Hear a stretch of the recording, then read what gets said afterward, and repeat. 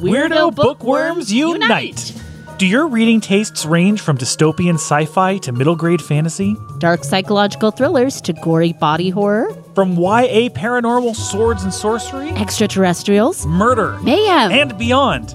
Then we want to share our love of reading with you. Welcome home. Welcome to Genre Junkies. It's Fantasy Night. I'm Sandra. I'm Scott. So this week, we're going to be talking about River of Shadows by Karina Hawley. And I'm very excited for this because this is a Finnish book. This is a book about Finnish mythology reimagined by a Finnish American like myself. Well, I think she's actually part Finnish American, part Finnish, Finnish Canadian. Whatever. She's part of Canada is part of America. That's our hat. She's part of the Finnish diaspora. Let's put it that way, like myself. And it's very exciting. We Finns don't have a whole lot in pop culture. I mean, J.R.R. Tolkien took a whole lot, but a lot of people don't know that. Right. So, and he did it with love. But before we get into that, I guess we should tell everybody our roundtable is the same things. Yeah. Yeah. I don't really have anything, special or secret to bring to your attention. We've been watching Obi-Wan, and we are caught up on Stranger Things, and both of them are a lot of fun. They're both fantastic. My favorite part of Obi-Wan is Reva.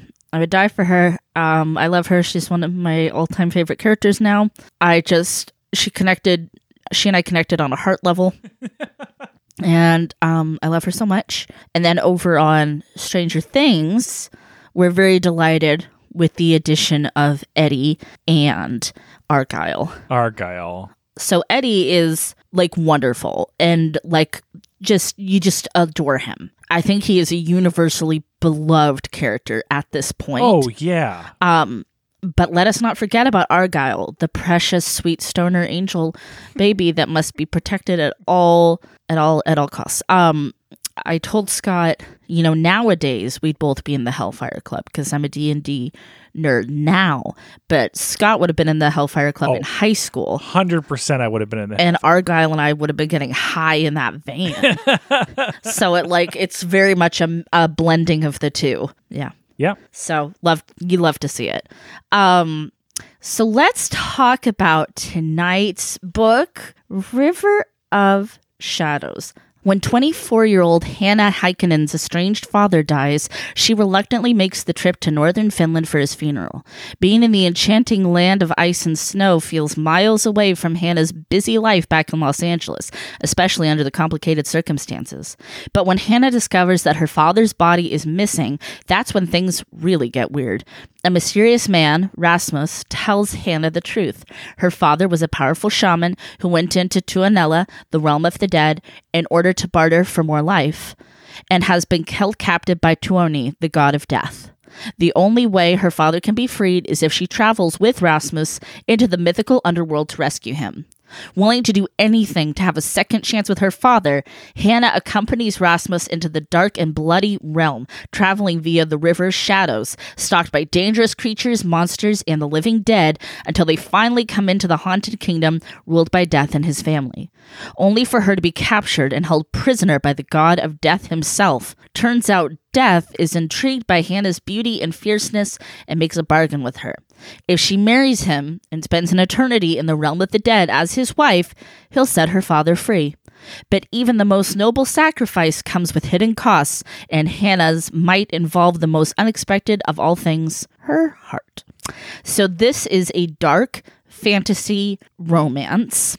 Let me begin. Allow me to begin. So for me, this was an absolute page turner. So a lot of people love the trope of a Hades and Persephone romance, Beauty and the Beast. That's exactly what this is. Okay, I was going to ask. Yeah. That's kind of the same. That's where Beauty and the Beast comes from. I believe so. Yes. Karina. Who the fuck is Kirsten?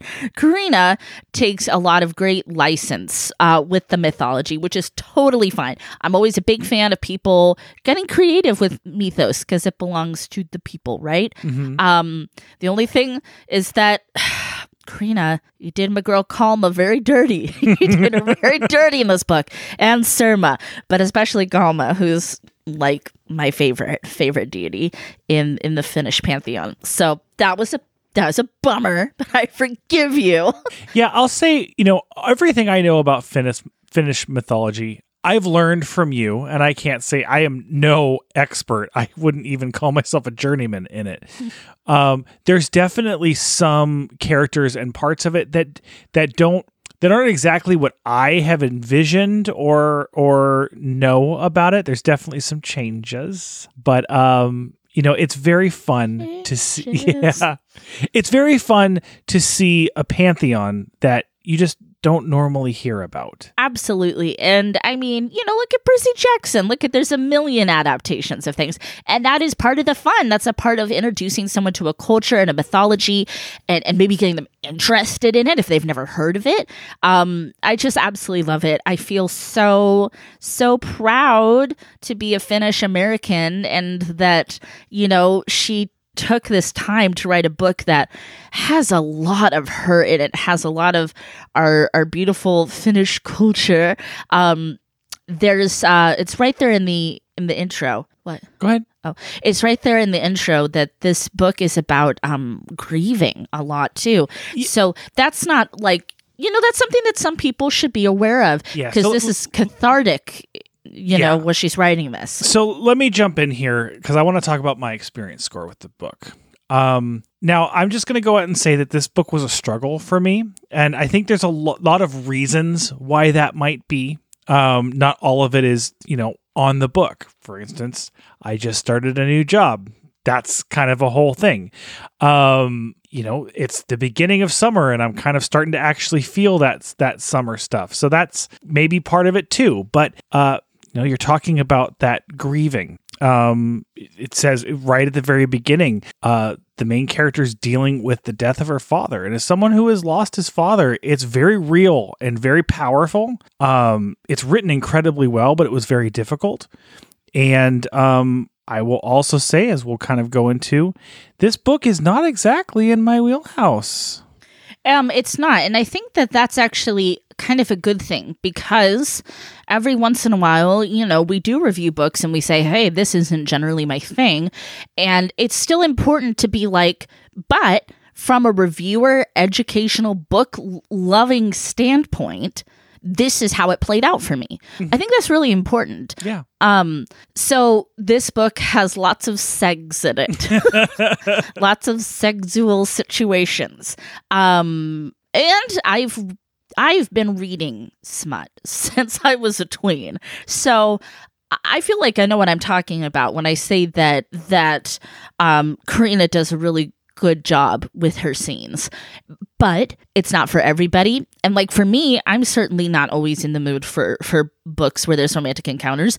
It helps when it's, high fantasy, dark fantasy like this. And there's plenty of darkness and wonderful nitty gritty. The Death Maidens, you guys. Oh my God, I loved it. And just the realm of the dead and the critters running around. It's got so much for a dark fantasy horror lover to sink our teeth into. It's interesting how much of the pantheon and the world and the setting ties into what we in a Western culture understand, and yet it's kind of twisted. Mm-hmm. Creatures that you're used to, and the main character definitely kind of talks about this. Creatures that we've heard about and have been fantasized. Yes. In this particular setting are not quite as fantastical and are a little frightening. Right. And I mean, all cultures kind of have that, and things have been kind of watered down. A fairy's not a Tinkerbell, a unicorn, a mermaid. All these things are not always, so nice and squeaky clean. I love the cutesy squeaky clean ones, but I love the dark roots from all these different cultures, too. Hey, look at Eastern European Rusalka. That's a good mermaid for you there too.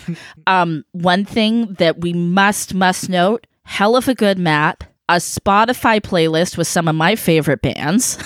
Yes. everybody, I don't know if it was 100% the author or if it was partially the publishing house or editor or whatever, but everyone needs to take a page out of this book, because when it comes to a fantasy book and just a book in general, it has everything we want. The cover is great. It has a map. We discovered Spotify playlists a little while ago in books, and it's like, yes, put them at the beginning. And then finally, this has something that I feel like it was executed the best I've seen in any book ever, and that's its content warning. There is a content warning. We'll read that to you at the beginning of the spoiler section in case you're curious about it. You know, we always like to be kind of like careful with triggering content warnings because some people don't want to hear them, and we want to respect that. And then we also respect if you do want them. So another thing that's beautiful about this book is it has a great glossary. It has a great pronunciation guide. I don't know if glossary is quite the right word, but let's just say glossary, where she introduces you to how to pronounce things, who all the characters are, because if you're not familiar with the mythology, well, and even if you are, because she takes license with it, it's good to know. At the top of every chapter, it's so cool because I have the physical copy. The pages are like black. Ooh, and it's white writing, and it really keeps you in like the mood of the story, that, you know, this is a dark tale, this is dark, but I also want you guys to know Karina is funny as hell. These are lulls in this book. There are some really funny jokes. There really are, and a lot of the comedy comes from just, I mean, first of all, it's very funny in a lot of ways, but a lot of the comedy comes from these fantastical creatures and beings using modern vernacular and not always correctly, but it's so perfectly done. I love it. If deities are omnipotent, omnipresent, they're going to know about technology. They're going to know about pop culture. And I really appreciate that. It helps to, I don't know, just keep us all blended and immersed in the world itself. So I have a feeling over in the spoiler section, we're going to talk about how Scott feels reading a Segsy book, because he doesn't usually read Segsy books. Mm-hmm. Did I say I voted Page Turner? You did. Yeah, okay. So let me start with our appeal score, because I don't want to give one, and I'm not going to. I'm going to draw a line. No, I'm going to draw a line on this one, because because I feel like even the books that other books that we've read that I didn't really like and weren't really for me, I have a grounding in, the kind of people who are interested in it. You know what I mean? I can kind of like target it towards people. I'm not going to give an appeal score, because this is the first book I feel like we've read that I don't feel like I can give that one appropriately. Because I know that there's a lot of people who like this type of book, but I don't know who those people are. So niche, broad, general, I don't know where to classify it. Okay, so I think I get what you're saying. So like I said, I don't read as much romance as I used to. Like I said, for me to really get into a romance book these days, it has to have plenty of genre dumped on top of it. Yeah. High fantasy, dark fantasy, fairies. And that's not a slight, because like, again, I cut my teeth on these books. I cut my teeth on them. And we here at Genre Junkies, we believe you read what you want to read, what you're called to read, 100%. Absolutely. No shame in that game. And I can tell you, Scott, a lot of people like smutty books. So I feel pretty confident with putting this appeal in a... I said I was confident, and I'm trying to like word it correctly. Into broad. Okay. I'm going to say broad, because if you like dark fantasy, this is definitely for you. Okay. If you whether or not you're into Segsy books. I think so, because there's so much of it. Mm-hmm. If you like mythology based books, if you like Hades Persephone trope, that's going to tick a lot of boxes for you. So that's already like I'm casting a wide net with all of those things. Because I feel that the writing is solid. I feel that the story is solid. And yeah, I think that, if Sexy Time books are not your favorite, I've read books where it's more on like every other page than this one. Really? Yeah. So I feel like she gives a lot of plot in between.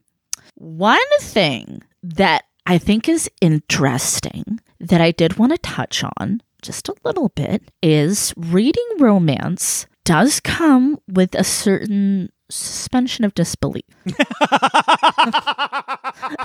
Hold on. You don't know where I'm going with this. You don't know. You think you know. You don't know.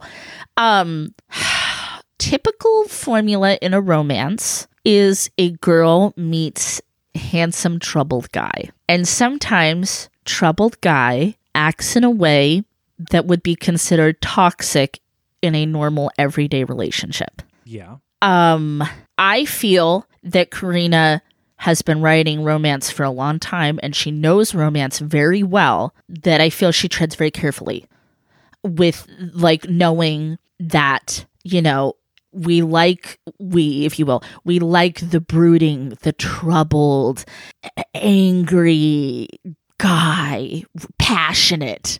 But I don't think she's saying, hey, that's totally fine. I mean, he is the god of death. I think she makes that really clear. I mean, do you get what I'm saying? I do. So, as we said, we're gonna read the content warning from this book word for word at the beginning of the spoiler section. But I will just say, in my opinion, I think that there is something inherently sexy about the troubled guy. There's something inherently sexy about some problematic things. But when you're talking about a book like this, when you're talking about a book in general, right? When you can also like put a little faith and trust in the author. Yes. It's a safe space, right? Right. There's so much really good dynamics in this world, not when it comes to like S&M, when it comes to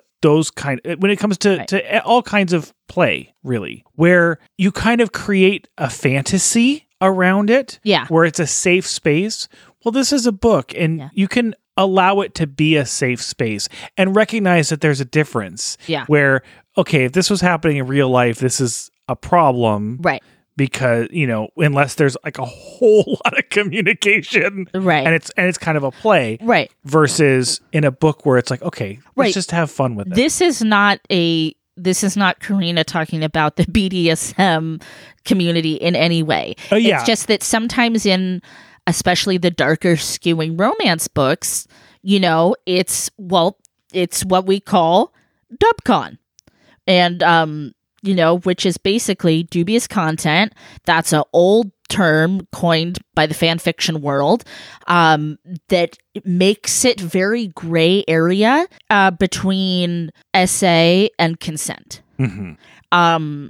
So, know that, and we're going to read the whole content warning word for word in just a minute here, but I think it bears actually, putting it in the front part of this episode that it's complicated. It is complicated. And if it is something that is troubling to you and is a problem, then you should know about that, which is why I think it's so important for that content warning. Yeah. At the same time, I will freely admit it's a sexy book. Your uncle and your auntie over here at Genre Junkies, we're just going to tell you that content warning before you buy the book, honey. We got you. So, what a fun book. And if you're interested in any of this stuff we've mentioned from all of these different little genres she touches and being just a damn good writer, you've got to pick up this book and just let us know what you think.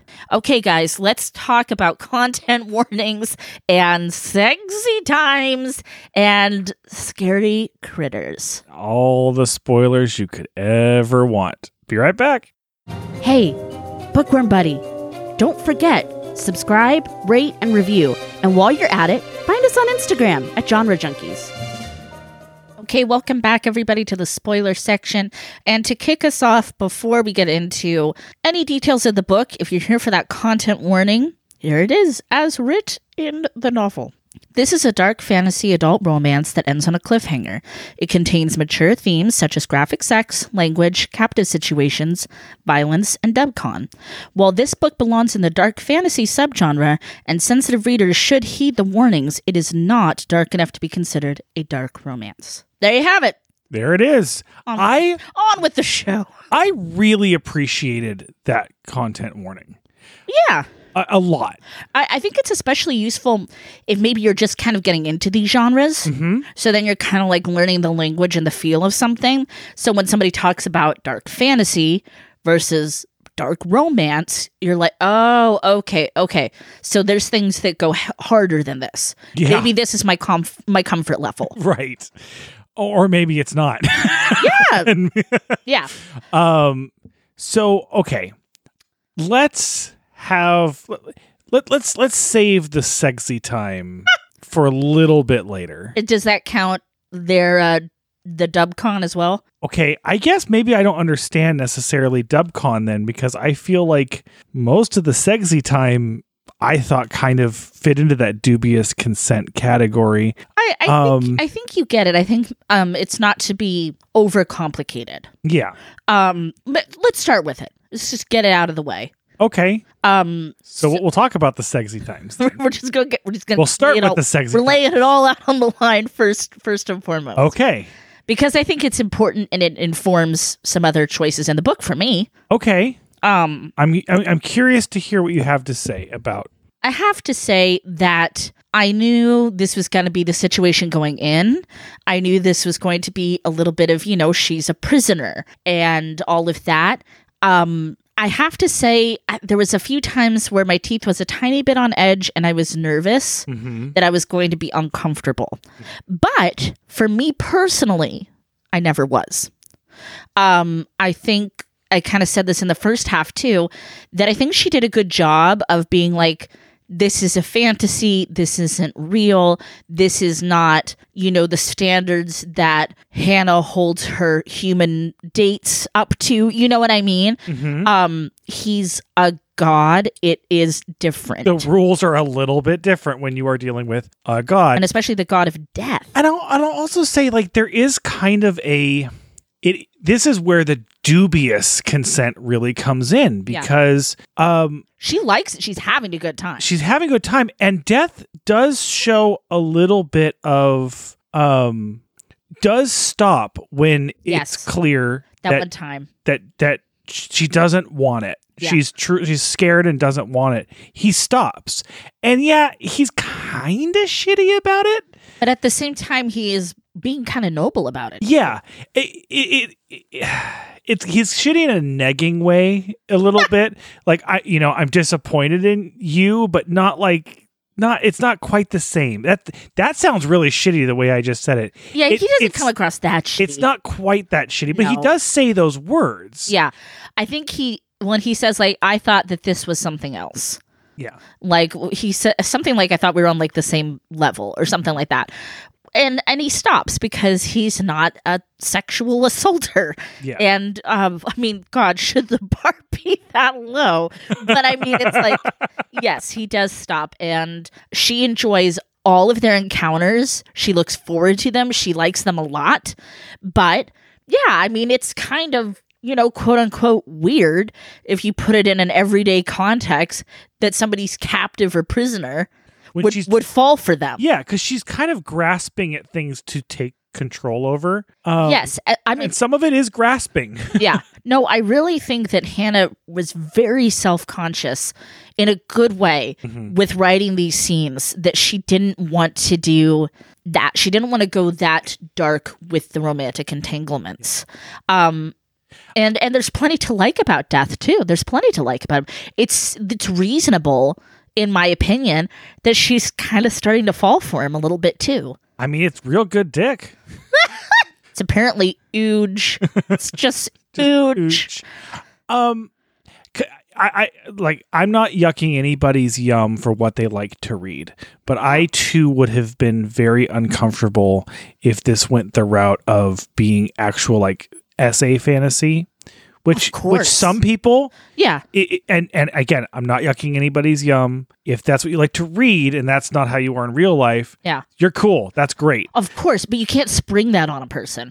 Yeah, and you know, and if it was there, I think she would have laid that out pretty clearly. Yeah, I want to say this about the sexy times in this book.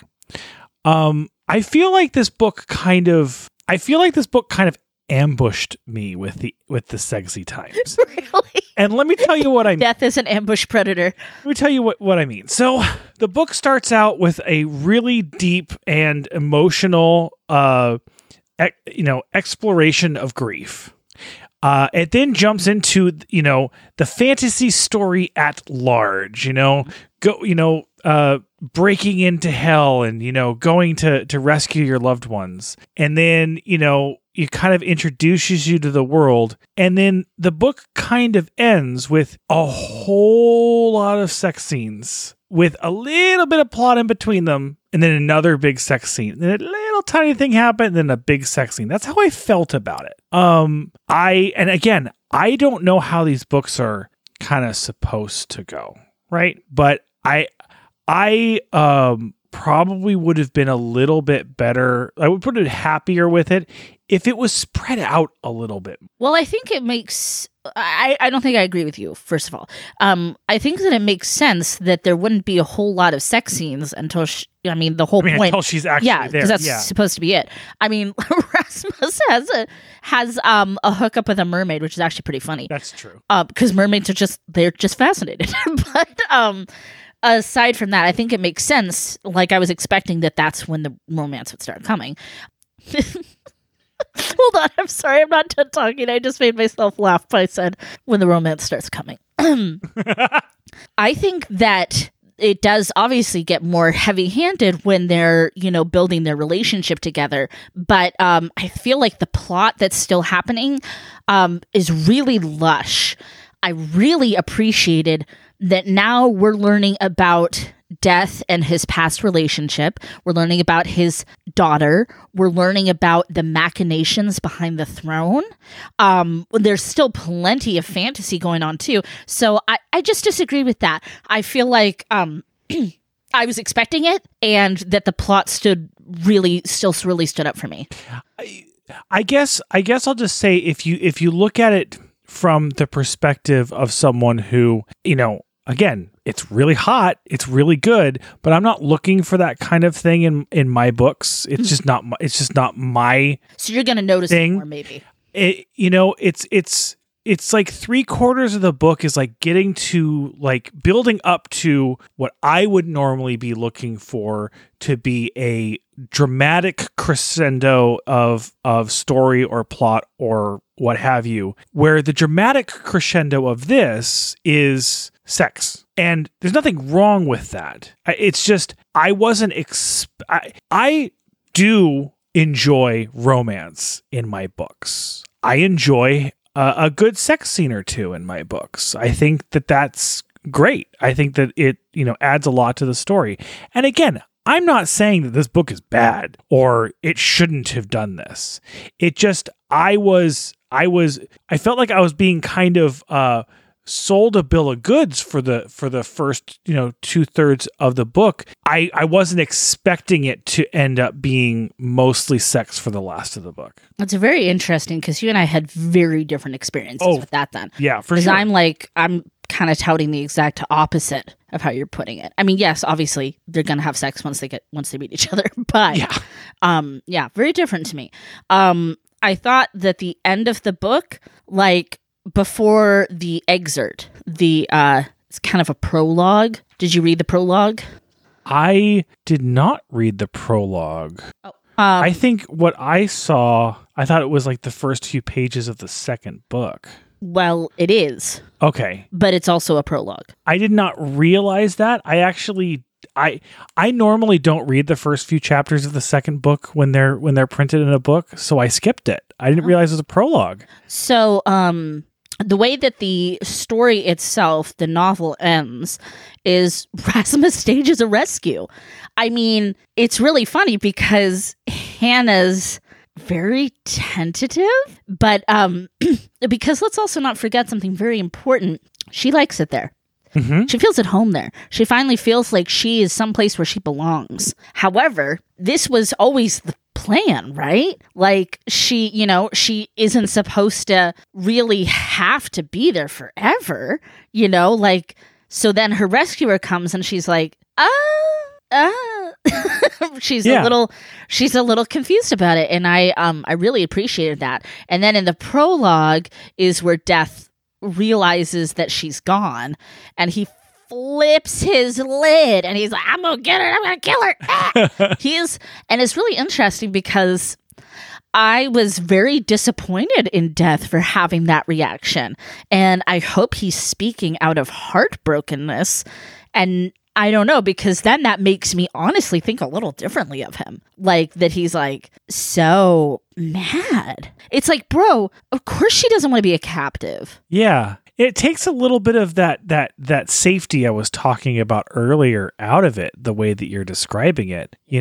There's kind of a bit of there's a bit of a give and take of it's sexy that I'm in control of you. This is what I like, that I'm in control of you, and so do you. And to have it actually turn into like an anger sort of thing when he loses that control is maybe a little bit more problematic. You know what I'm kind of hoping is that Death is going to learn from this experience and he's going to grow. Because here's the thing, I am very much expecting the two of them to get together at the end of this series. Oh, for sure. But I want it to be that he also shows a little growth.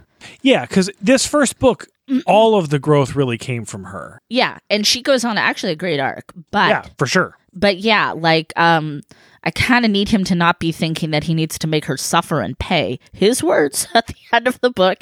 Again, I'm okay if he's brokenhearted, but there's such a there's a fairness to Death, you know what I mean? And there's an honesty and all of these things that we like about him. It's like, oh, don't make me not like you now. Mm-hmm.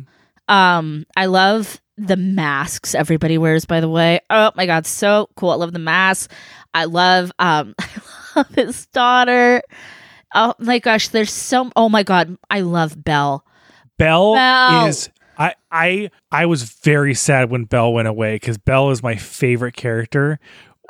The literalness of her being a little mermaid is hilarious. Yes. And something about picturing this, 1.5 foot tall mermaid talking about yeet me into the river. Oh my god.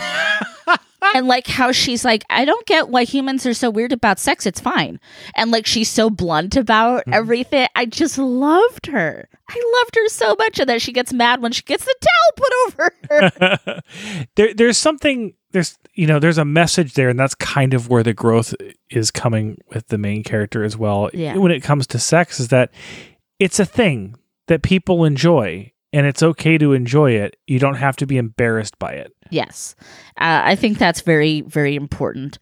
Of course. So yeah, she meets these great cast of characters along the way. Of course, we love a zombie unicorn. My second favorite character. He's hilarious.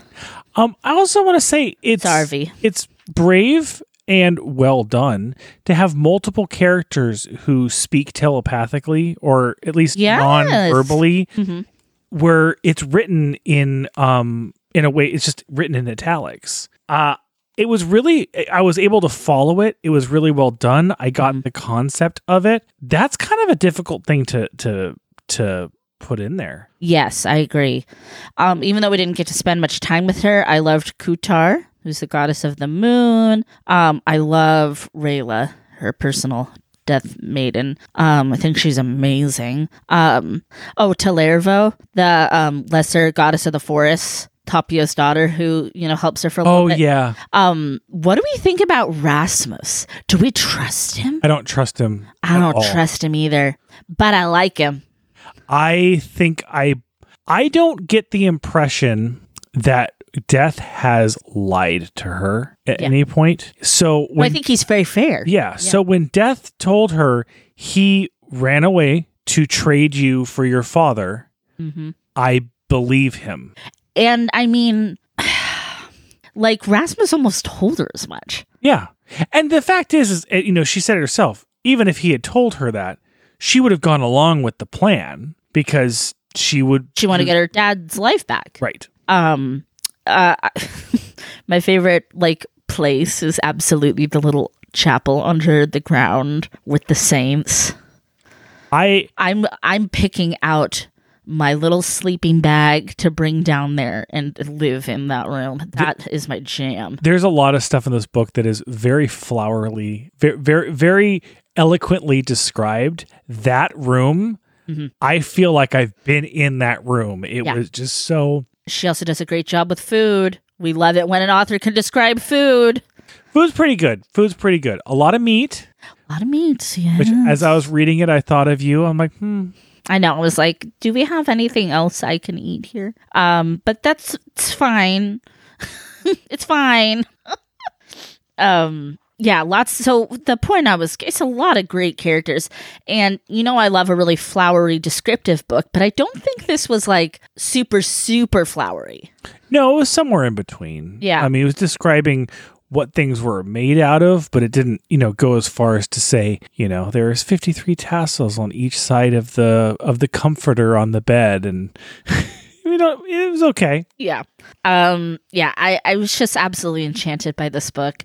There's some stuff I want to happen in the next book. There's some things that I kind of expect, but at the same time, I'm very happy where this book left off. I can the fact that this being a cliffhanger is a content warning is appropriate. It is as cliffhangery as it gets. It doesn't really quite conclude at all. There are things I definitely want from the second book.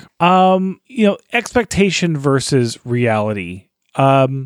Because I know a little bit about Finnish mythology, but also don't know a lot about Finnish mythology, I'm surprised that it didn't feel more different. You know what I'm saying? There's and this honestly, it might be the Lord of the Rings fault, but there's things. Leave the hobbits. There's things about this that wasn't. There are some things that felt a little bit more traditional Western view of mythologies. It just surprised me. And again, I don't know enough about Finnish mythology to say whether it's right or wrong. I'm just surprised it wasn't more different. I also hope that in the next book we get more of the Hisi, the little demon goblins. I also want more Lekio, which is the little children ghosts. Oh. Okay, that is actually very creepy. Oh, I also want to call it, I'm not totally sure I trust the handmaiden either. Though I love her fiercely. I love that she killed her whole family, but that was the old me. But I don't know, she could be a part of the coup. But the fact that they kind of were like, you're part of the coup, makes me think maybe she's not part of the coup? I think she's a double agent. Yeah, I think she's a double agent. Interesting. I don't know, man. I like that I don't know. I like that there's I'm questioning where a lot of these characters are going to go and how they're going to play out. Oh, and we do know that Rasmus is his ex-wife's stepson. Oh, So we you didn't read know that. that? Okay, so here's the thing. I theorized that. There's kind of a lot of hints towards that I picked up. Was it explicitly said? Yes. Oh, okay. I must have absorbed it without absorbing it and just thought it was a theory. Yeah. He says in the thing in the prologue, my bride, my ex-wife's son has my fucking bride. Oh, that's in the prologue. Yeah. I'm really disappointed I didn't read that now. Yeah. Read all the way through here, people. Well, I was going to say, I'm just going to say, I read this electronically on the Kindle. Mm-hmm. And you know how when you finish the book, it pops up and does that thing oh, how did you enjoy it? Rate the book, which is fine. And then I'm like, no, go away because I want to read, the acknowledgments, right? Yeah. Well, I got that. And then for all of the world, it looked like introduced it like it was the first few chapters of the second book. I'm like, I don't want to read that. Interesting. Because as a rule, I don't do that. I don't read previews like that. Well, I know this is going to be hard for you maybe to give a score of blank out of blank, but for me, I'm going to give this book 9 out of 10 Little Mermaids. I found this book charming, whimsical. It swept me away. It made me want to keep reading and learning, and I was very attached to the characters. And I can't say enough. I feel like Karina has written a book that I think is so cool and makes my heart so happy as a Finnish American girl that that she went there and she did this for us. I think that's really freaking cool. I am going to give this 6 Little Mermaids out of 10. I really love setting this in a unique setting. I think her writing is genuinely fantastic. It's easy and comfortable and fun. That said, as I said, I felt that this was kind of a book in 2 parts. One, a part that I had a little trouble getting into, but was more along my lines, and one part that I had a little bit of trouble getting into, but it was not up my alley. And, just because it was so separated like that for me, that's why I give it the score that I do. Well, there you have it, everybody. We don't always see eye to eye on genre junkies, which is totally fine, because whenever you read a book, it's your experience. And sometimes it seems so obvious to you that you're like, wow, how could a different experience be thusly? But it is. And there's so many things that inform our experiences, our life, our background, and so much more. It's very, very interesting. But you know what, Scott? It's good that you read a real sexy book.